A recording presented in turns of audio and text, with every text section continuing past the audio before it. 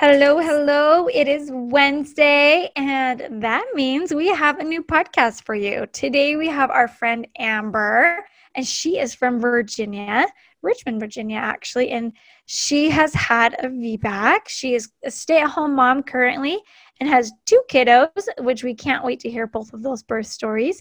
Actually, you guys, guess what? She has something cool about her. She also moonlighted as a bookseller at an independent bookstore. Tell us about that, Amber, a little bit before we get in. I want to know more. People need to know. Well, I've always been a big bookworm, and I think like many bookworms, I had a fantasy of working in a bookstore or owning a bookstore. So obviously after college, I started a pretty normal career. I worked in software in the cybersecurity industry, but I wanted something to kind of do in my free time. And there was a local bookstore up in Arlington, Virginia, where I was living at the time, that was hiring and needed someone with my skill set. So it just kind of worked out. And actually, I ended up working for them for over 7 years, just in the evenings, on the weekends, helping out with random projects and working events in the store. It was really awesome. Cool. It was as awesome as you think it is working in a bookstore. That's cool. That's awesome. That is cool. Thanks. So in addition to that, which I wish I was a bookworm, I struggle so much reading books, you guys. I just can't get my mind to stop. So I find myself reading the same paragraph like 5 times in a row.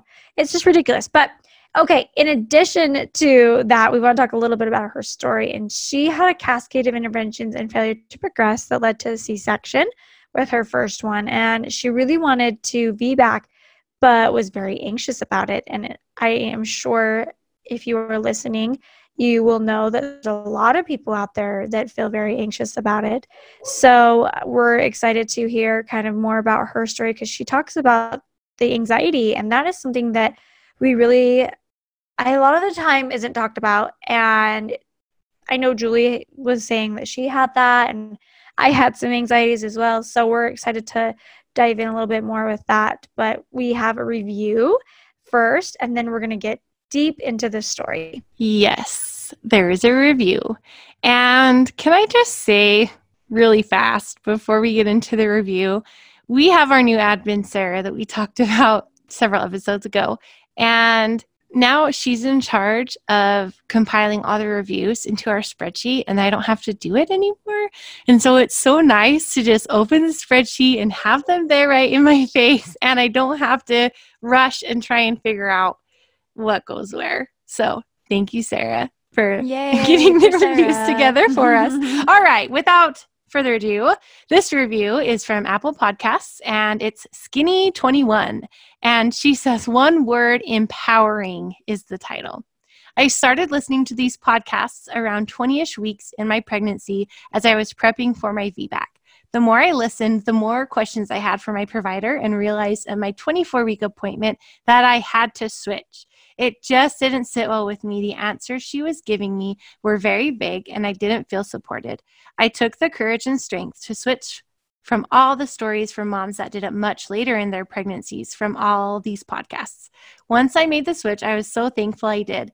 I binge listened to all the episodes of this podcast and finished the last one the week before my due date. The amount of information I gathered and the strength it gave to advocate for myself was amazing, and the confidence that it gave me so I could achieve an unmedicated VBAC. Baby girl decided to join us on Mommy's 30th birthday. Oh my gosh, that's the best. Which was her actual due date, which is awesome, in the middle of a world pandemic via unmedicated VBAC with amazing providers, even though my doula wasn't allowed in. She walked in, giving me hip squeezes to labor and delivery from the emergency room. I told her, you are coming till they kick you out. I can't thank you ladies enough for the knowledge and power that you provide women and the confidence to believe in ourselves. Can't wait to share my birth story in the Facebook group soon. Oh my gosh, Skinny21. This was written like a week ago. We need to go and post in the Facebook group. Who's Skinny21 on Apple Podcasts? I need to know. Yeah, love it. Thank you, Skinny21. You are tuned in to the VBAC Link podcast with Julie Francom and Megan Heaton, VBAC moms, doulas, and educators here to help you get inspired for birth after having a C-section. Together, they have created a robust VBAC preparation course along with this uplifting podcast for women who are preparing for their VBAC. Although these episodes are VBAC specific, they encourage all expectant moms to listen and educate themselves on how to avoid a cesarean from the get-go. The purpose of this podcast is to educate and inform. It is not meant to replace advice from any other qualified medical professional. Here are your hosts, Julie and Megan. Hey listeners, today's episode is brought to you by BetterHelp. BetterHelp will assess your needs and match you with your own licensed therapist. It's a great way to connect in a safe and private environment. I so wish that I had someone to talk to all of those weeks leading up to my birth when I was experiencing the anxieties and fears and trauma from my last birth. For Julie, it took her months to get into a counselor in her postpartum period. With BetterHelp, you can start connecting in under 24 hours. Send a message to your counselor anytime and you'll get a timely and thoughtful response. Plus, you can schedule weekly phone or video sessions. They help with anxiety, sleeping, trauma, relationships, self-esteem, anger, family conflicts, depression, you name it. In fact, so many people have been using BetterHelp that they are recruiting an additional counselors in 50 states. They are giving you 10% off for your first month by visiting betterhelp.com/VBAC. Again, that's betterhelp.com/VBAC.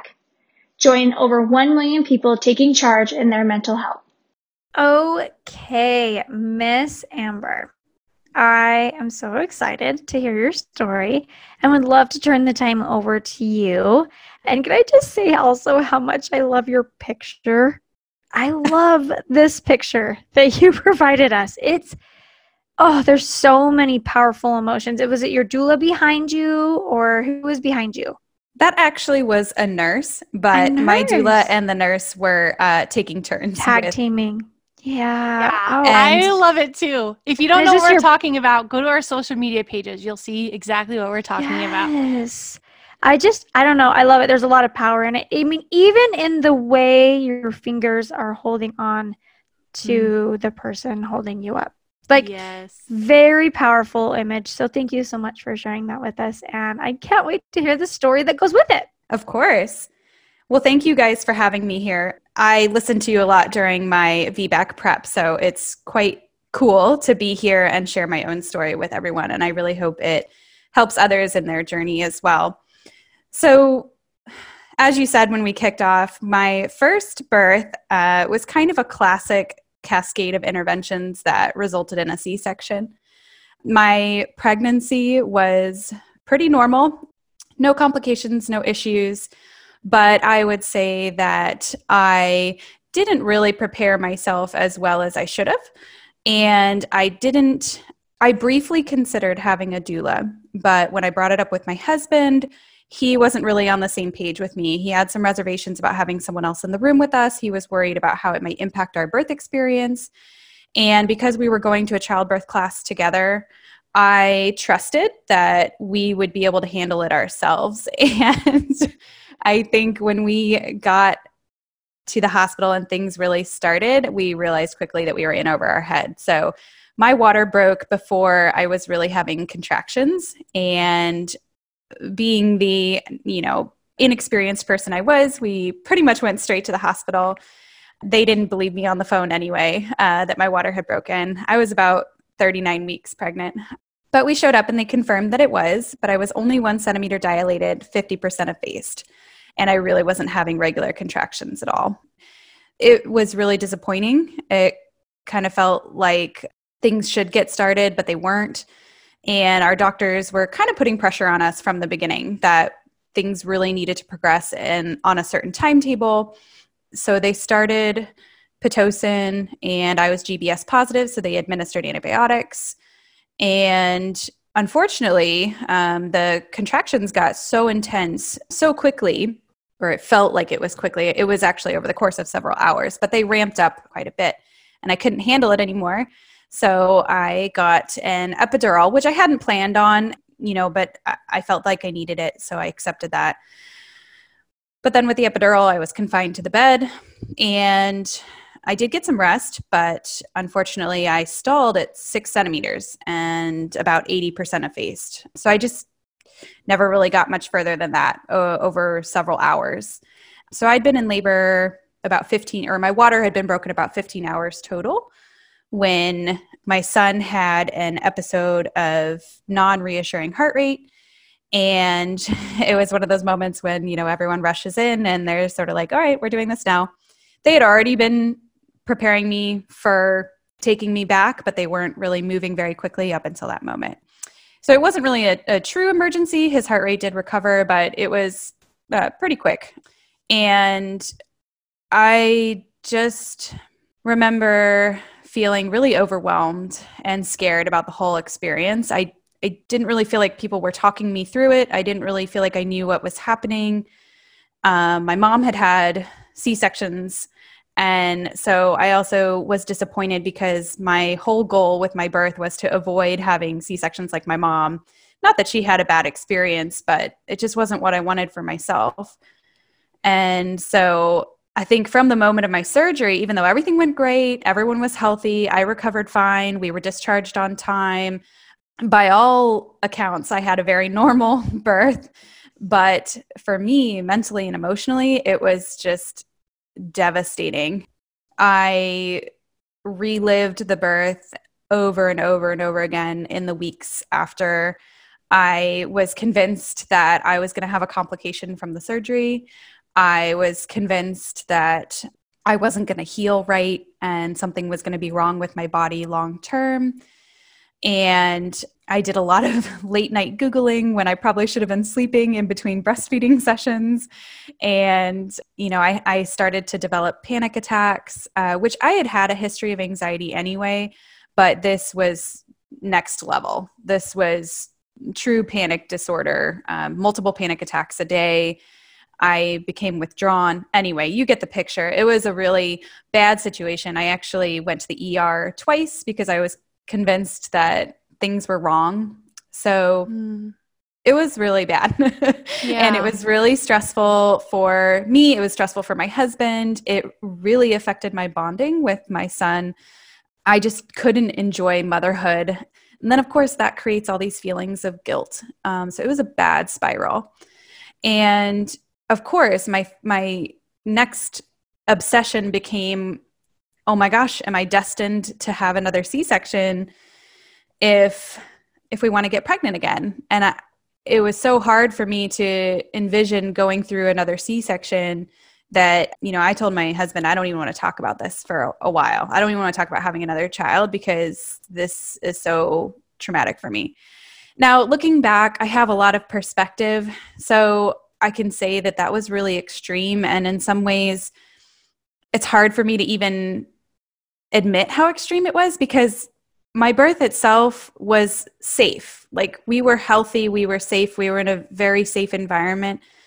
But I did not feel supported during the experience. And afterwards, in interacting with my doctor, she just downplayed it. C-sections are normal. Everyone has to have a C-section. I had 3 C-sections. It's totally normal. And so I just felt like my emotions weren't really addressed. So it was a bad situation.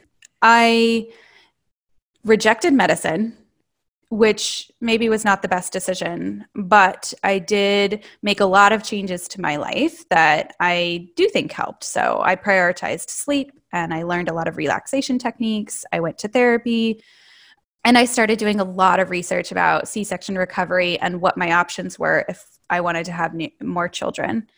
And I learned both in my research and in talking to a couple I actually interviewed a couple providers who did VBACs, and I learned that I was a pretty good candidate.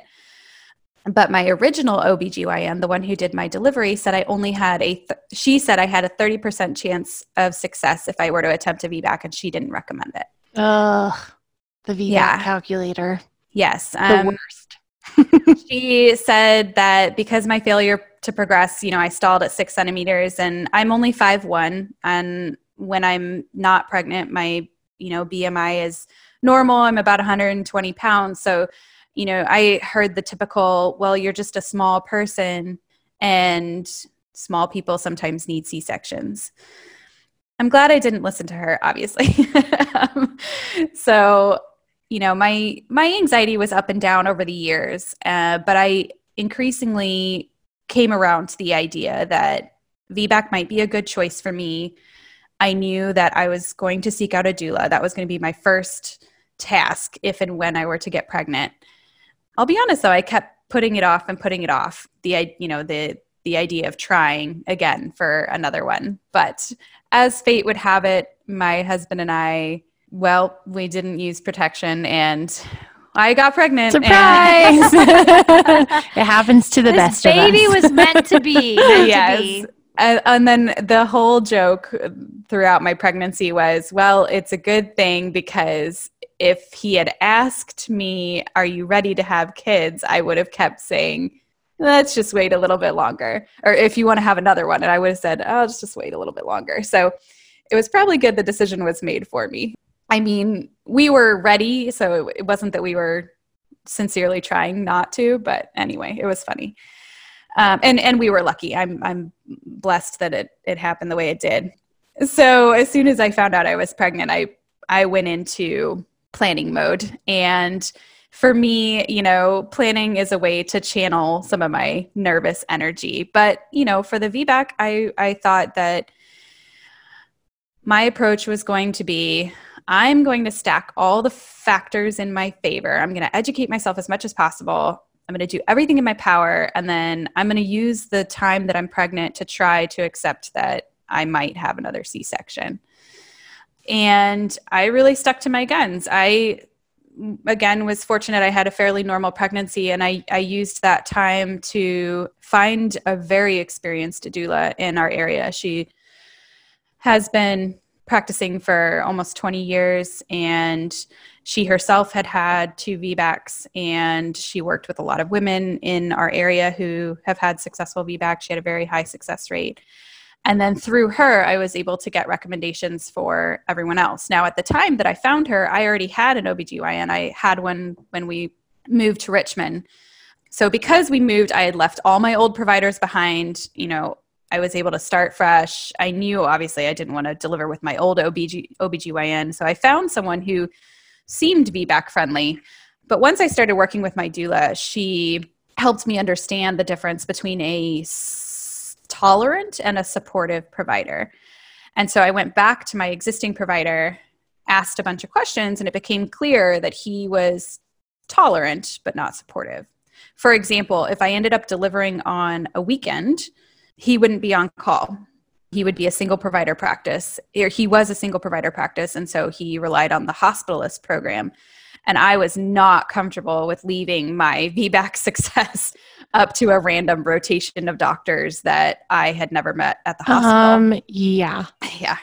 So after I had my doula and we had this conversation, my next task became switching providers. And I was very lucky that she had a list of very successful or providers in the area with a very high VBAC success rate. And I was lucky enough that one of the practices that I went to was accepting new patients. And, after having a consultation with them, I felt very comfortable with them. And so I switched, and that really also, I think, set the tone for preparing for my VBAC, because every time I showed up to her office and I had, my list of questions, my anxieties, she spent as much time as was needed with me. And even when I sort of asked the same questions over and over, have you ever dealt with a uterine rupture? What was it like? What do I need to know? Is there anything I should be doing right now to make my chances better for a VBAC? She was super calm, and she never made me feel ridiculous for asking those questions. She always made me feel like my fears were valid, but she tried to put the fears in perspective. And with my VBAC, I really learned how to think about risk analysis, which for anyone who's ever suffered from anxiety, your brain has a way of telling you that very non-risky things are dangerous. You start to think that a lot of things in your daily life are going to kill you or are going to somehow, hurt you, or that things are going to be really dangerous for you. And what I appreciated was that she used hard facts and statistics to really put my fears in perspective without making me feel like they were invalid or like I was stupid for having them. So, I think that especially for people who are suffering from some sort of anxiety, whether just in general or specifically in relation to having a VBAC, I think having a provider that can talk through that with you and put those risks in perspective is huge. Because up until a certain point, I kept wondering, well, should I even try for the VBAC? Like, am I putting my baby and myself at risk? And my anxious brain would tell me it's not even worth taking the risk. But I was grateful to have a community around me to help me understand what that risk is.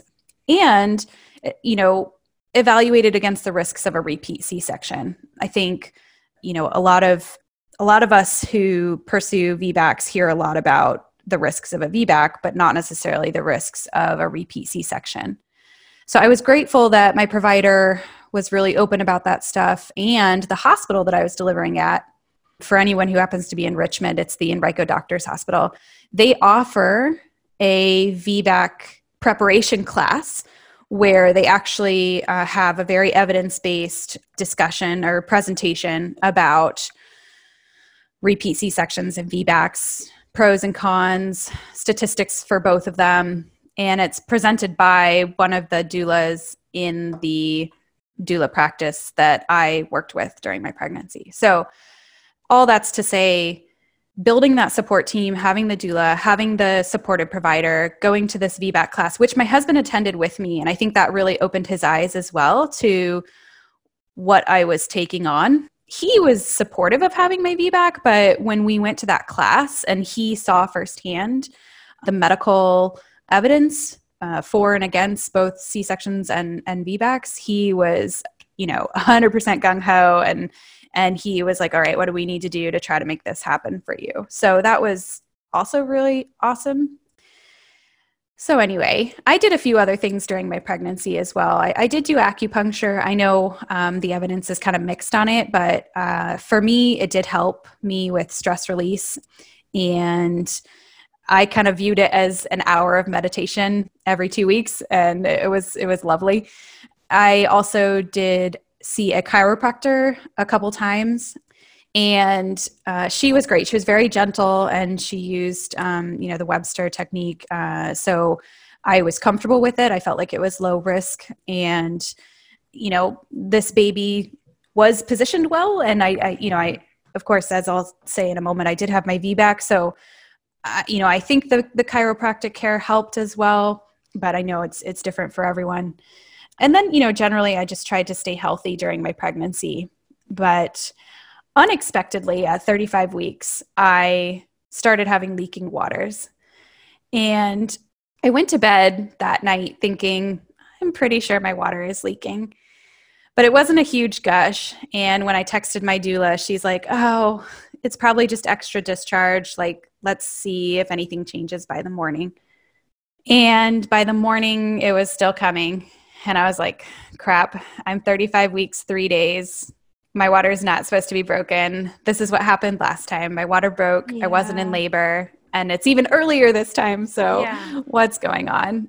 Everything else was fine. And I could still feel baby moving and stuff. So I wasn't worried, but I was starting to get worried. So I did call my OB and kept my doula in the loop. And I ended up going into the office and they did the swab. And she said, all right, it's amniotic fluid. Your water's broken. And of course, at that point, my water had been broken for over 12 hours. And everything looked healthy with the baby. So they weren't super concerned. But, she was like, okay, we do have to get things moving. So, and I was 1 centimeter dilated and 50% effaced. And I was like, oh my gosh, exactly like last time. So of course, my anxious brain is like, everything is happening the same way. And which is hard. Can I just say that? Because I had the same, my third labor again, my water broke similar to yours. Labor wasn't happening. And I was like throwing a temper tantrum in the driveway. Like, if it just wouldn't have happened the same way, like it was like triggering. It was triggering for me to have it be happening the same way. So exactly. It is hard. So yeah, it is hard. And with birth, your mental state matters so much. And so I was already like, oh gosh, this is totally going to mess with my mind space now. Like no matter what comes from here on out, this is just not what I wanted. Yeah. Now my provider was super awesome. She sat down with us and she said, okay, you guys have two choices. You will make the choice. I'm happy to answer any questions. But she said, I can admit you to the hospital. You can go home, get a few things, come back, and we will start Pitocin. Or you can go home and have a castor oil shake, and then we will reevaluate probably late tonight or maybe even tomorrow morning if contractions are consistent and have been going throughout the night. And so my husband and I talked about it. We consulted with my doula. She really helped us talk through it as well. And we decided to do the castor oil shake because I was hesitant about the Pitocin. I hadn't had a good experience with it the first time around. And I figured no one was really expressing any concern about trying the castor oil. You know, my OB just said, well, try it. And if it doesn't kickstart contractions, you just come in and we start the Pitocin anyway. So, and she said, you know, worst comes to worst, you'll probably just have an upset stomach. And I said, okay, let's try it. So went home, mixed up the castor oil shake. And my doula recommended that we go on a brisk walk. So we went on a brisk walk around the neighborhood. And I was starting to feel a little bit crampy, but still wasn't anything regular. So, you know, my doula said, why don't you go ahead and rest? I'll be over in a little while. We can talk about our game plan. Okay. So I rested, started getting more crampy, but was still doing okay. She came over. So we were just going to sit down and start talking through our game plan. And this was maybe like an hour after I'd had the castor oil. And, you know, I started getting like strong contractions. They were just here and there, so we weren't really timing it or anything. But, you know, my doula was like, oh, okay, this is great. Like, let's talk a little bit about, you know, how we're going to prepare for what's probably going to be a long night. And I'm like, great. So, you know, she starts kind of showing Andrew, my husband, you know, how to do some massages on my back and how to help me kind of breathe through some of the contractions. And while we're talking, I'm like starting to not be able to focus on what she's saying. And it's getting harder and harder. And I'm like, gosh, guys, like I can't even like catch my breath. Like this is, whew. And then it just got really intense. And I was starting to really vocalize through the contractions. And my doula's like, are you actually in pain? Like what's going on here? And I was like, I don't know. My body's just taking over. And so I was having really like strong, hard contractions that were only a couple minutes apart. And mind you, this was only about an hour after she had arrived. So in the space of 2 hours, no contractions, take the castor oil shake to, you know, 1 hour, contractions are sort of starting, and then an hour later. And I started making like grunting noises, and she was like, whoa. And I started just saying, oh my gosh, I need an epidural. We got to go to the hospital. I can't do this anymore. This is too painful. Like it escalated really fast. And then I started having bloody show. So she was like, yep, we're going. So we made it to the hospital, and my husband and I were laughing about it afterwards because it was like in the movies where you show up to the waiting room and the wife is just like bent over double, screaming at someone to give her pain medications. It was me. And so they got me back and they checked me and they said, you're 10 centimeters dilated and you're going to have this baby. And I was like, woohoo! Whoa, that's incredible. So yeah, my husband and I were just stunned. And I felt so bad for my OB because this was about like 6:30 at night, and she had just left the hospital. She had to come back. But so how many hours from the time you took it? So from the time I took it till I was about 10 centimeters was a little over 2 hours. Whoa, that's crazy. Nice 2.5 hours. Yeah. Nice work. Yeah, it was pretty crazy. And then the hard work really started because, you know, if you'll remember from my first birth, I didn't make it to pushing. So, and my doula had warned me about this, but my body did seem to push more like a first-time mom. And it definitely took over an hour and a half for me to really get through the pushing stage. So, you know, I hit 10 centimeters, made it through transition, and things did kind of not slow down, but, with pushing it kind of changes pace a little bit. But things had progressed so fast. They didn't get an IV in me. I didn't have steroids. They weren't able to administer the antibiotics because I hadn't had my GBS test, so I didn't know if I was positive again. So it was all a little bit crazy, but my team was very calm and collected. And I really appreciate that, my OB was phenomenal. She gave me plenty of space to move around. I did different positions. You'll see the photo. That was when I was standing up, and the nurse was behind me massaging me, and my OB was in front of me, and I was holding on to her. The doula was the one who had taken that picture, and they were taking turns supporting me through contractions. I even labored on the toilet for a little while. So, I was trying to move around, trying to help the baby come through the canal, and trying to make my pushes as effective as possible. But I remember having some crazy thoughts during the pushing stage. I'm never going to get through this. This is too hard. Someone give me an epidural, but they told me they wouldn't because I was too far along already. Maybe a C-section would just be easier at this point. I mean, I had like every crazy thought, but I did keep trying to repeat to myself, like, okay, you got this, baby girl, you got this. We're going to do this. We're going to do this. We're going to do this. I just kept trying to tell myself, we're going to do this. We're going to do this. And we did. She, after the hour and a half of pushing, she made it out, and she struggled a little bit. She was kind of stunned.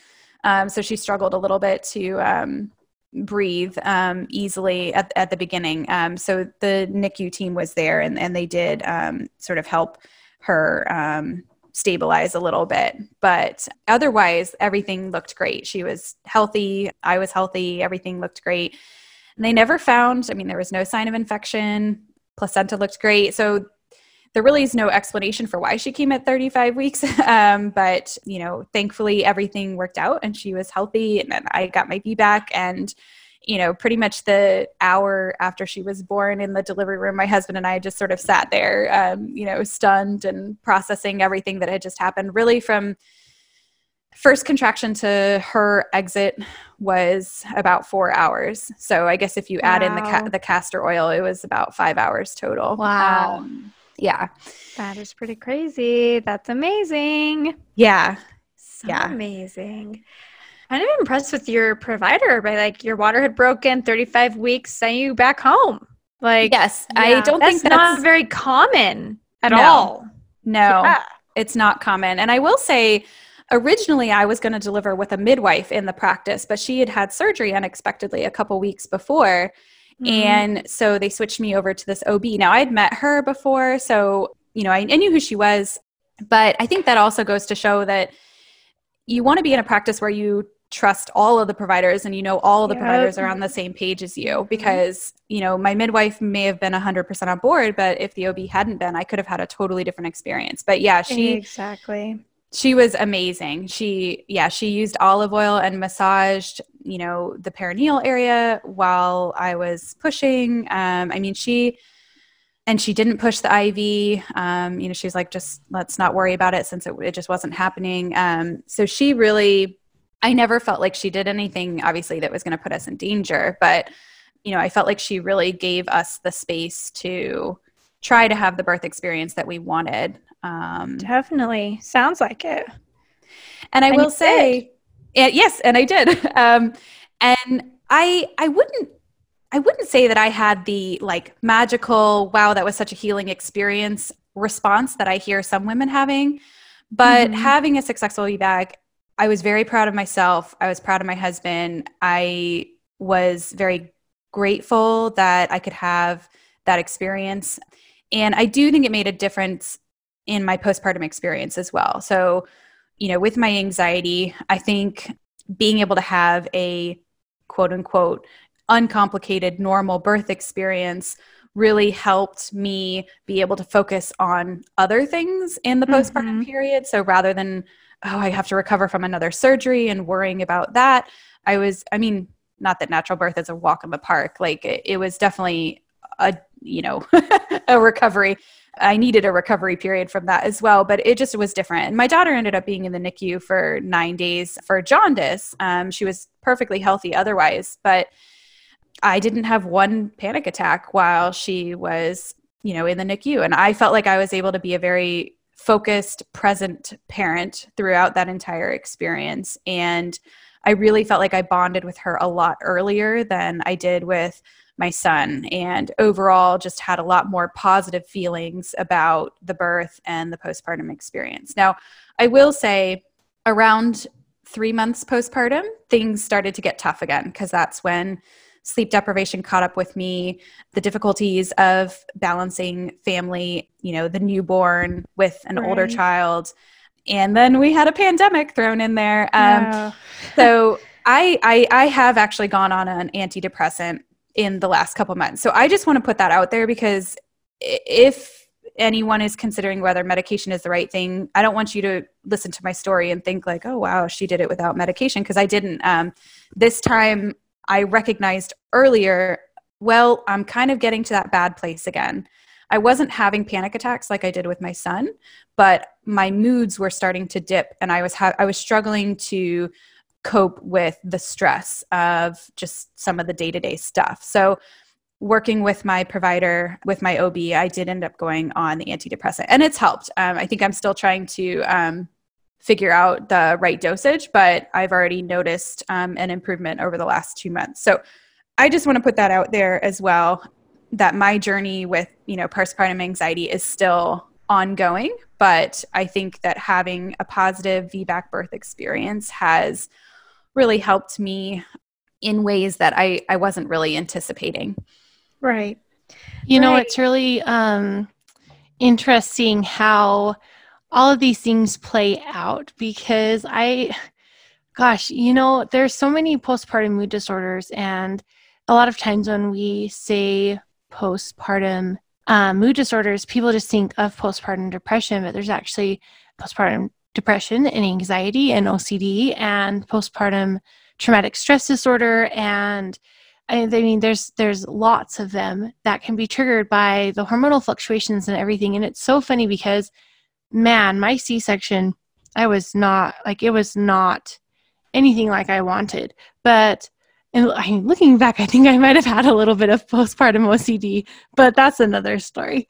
But my VBAC baby, it was my perfect birth. It was textbook. It could not have gone any better.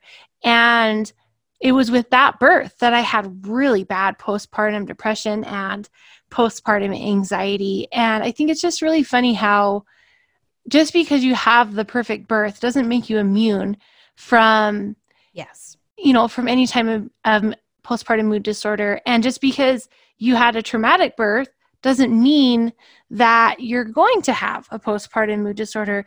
But I really like how you had two experiences and you had two different ways to help heal that and make that anxiety better.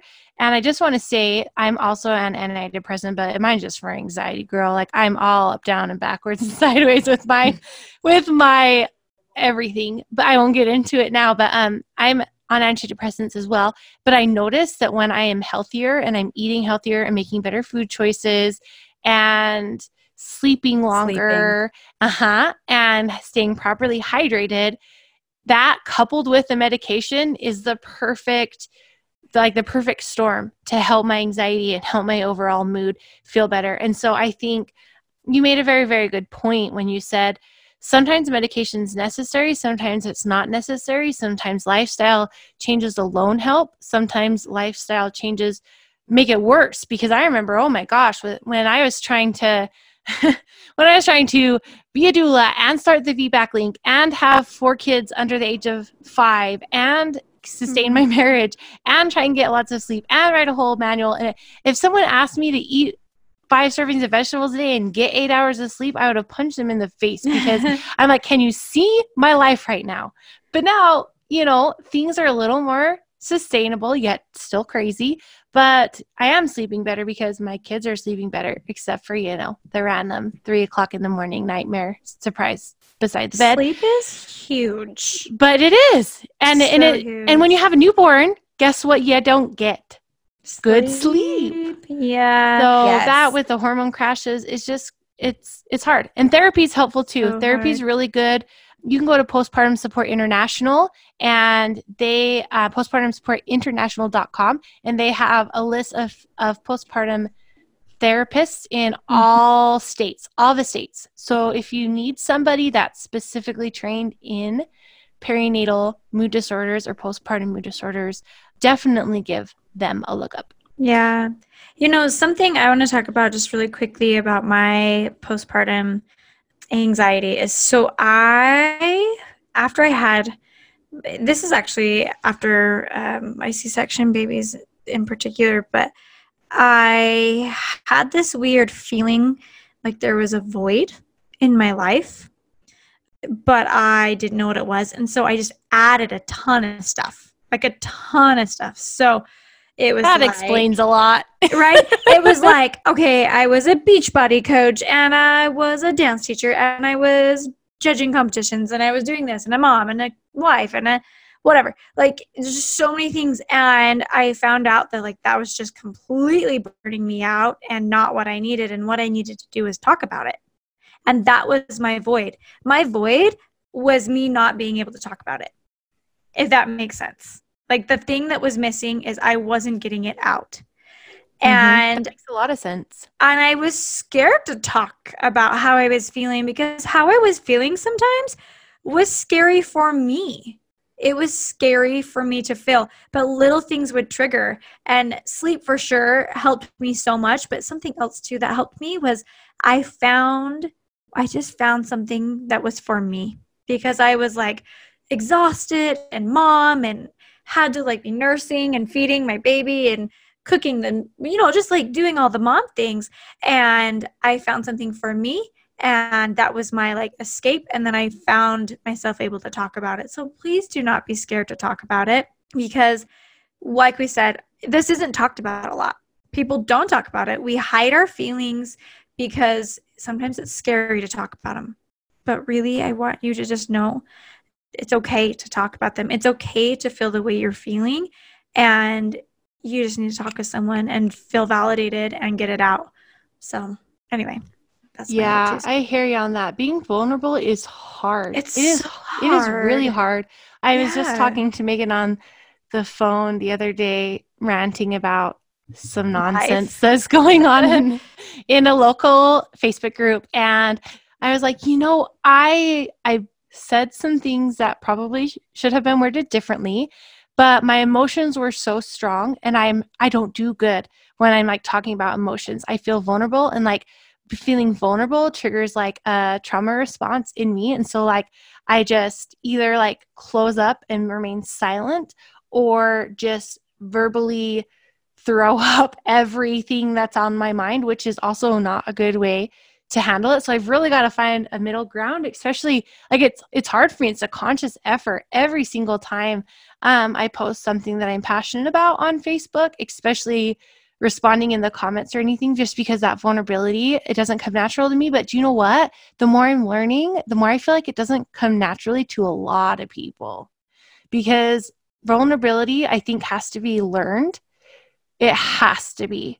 And having a baby makes you incredibly vulnerable and emotional and hormonal and sleep deprived and all of the things. But because nobody talks about it, it's so taboo that it's easy to feel alone.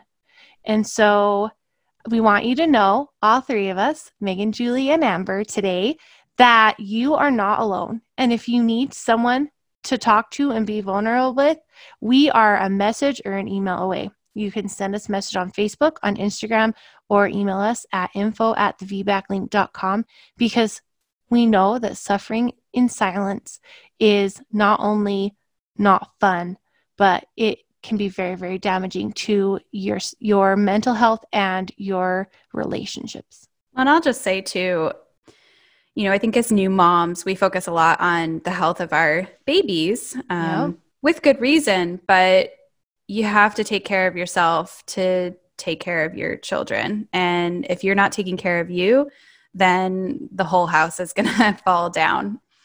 And, for me, I had to go outside my immediate circle to find the support I needed. there wasn't anyone in my circle who had experienced postpartum anxiety. And, I would encourage people to be brave and maybe find other ways. If your friends and family don't understand, a lot of hospitals have postpartum support groups, and the doulas in your area would likely be able to point you to good resources as well. But I also found good communities online of people who were going through similar things, and just knowing that you're not alone and that you're not crazy, and that there are ways to get better, I think that can also help reduce your anxiety. So don't give up. Absolutely. Don't give up. All right, well, we need to wrap things up here, but before we go, we need to ask you our 2 new favorite questions. You fill that out on your form, but it's okay if you say something different. The first question is, what is a secret lesson or something nobody really talks about that you wish you would have known ahead of time when preparing for birth? Oh gosh, I wish I could remember what I wrote. Do you want me to read it? Sure. Okay. When you're in labor, it can be difficult to advocate for yourself. It's essential that your partner or support person is 100% on the same page as you and that they know your preferences. It's also essential that your provider is 100% on the same page as you and can navigate both your desires and the realities of whatever comes up in your labor so that it's a safe, satisfying birth for everyone. I love that. I think that's really good advice. Also, I want to know how... Really quick, just divert a little bit before we bring it to the next question and close out. But having your partner on the same page as you is so important. I remember you saying in your story how your husband came with you to the hospital VBAC preparation course, and he knew, he's cool with VBAC before, but it was in the course where he really understood why you wanted it and why it's so important to you. And Megan and I have heard that feedback from so many parents that have taken our course we've had people whose husbands were just vehemently opposed to VBAC, to husbands that were like yours, yeah, okay, that's cool, whatever you want. And then they take our course, and then, the information and the data and the history and the politics and all of the things that just come together and click in their mind, and they become this powerhouse for VBAC advocacy. And it's really cool to see that happen. I was just going to say, data is what sold my husband. Yeah. He's a, data-minded guy, and seeing statistics around complication rates and outcomes, that is what really sold him. And seeing some of the charts about this is what a C-section actually looks like. This is everything they have to cut through, and these are science is what sold him. Science, yes, that's the guys that usually gets them. I'm telling you, that's what helps it click in their head, right? All right, last question, and then we are going to have to say goodbye for now. And it is, what is your best tip for someone preparing for VBAC? What did I say before? Okay, you want me to read it? That's totally fine. Yes. Okay. I should have opened it up so I could just read it. No, you're totally fine. It says, educate yourself. Do as much as you can to give yourself good odds, then release the outcome. Make peace with the possibility of a C-section, especially if you had a traumatic experience with one last time. And I really like that advice too. That's a good stuff. Thanks. You want to write some blogs for us? Hey, I write for a living, so oh my gosh, that's right. Oh my goodness, Amber, thank you so much for sharing your story with us. It was so great to chat with you today, and I am so glad that you found us. And your story is going to touch so many women. I know that postpartum mood disorders is something that's hard, obviously, and it's really refreshing to feel like you're not alone. And I know that there's women out there that are feeling very alone right now that will be uplifted by your story. Thank you. I hope it helps some. Interested in sharing your VBAC? Head over to thevbaclink.com/share to submit your story. For information on all things VBAC, including online and in-person VBAC classes, the VBAC blog, and Julie and Megan's bios, head over to thevbaclink.com. Congratulations on starting your journey of learning and discovery with the VBAC Link.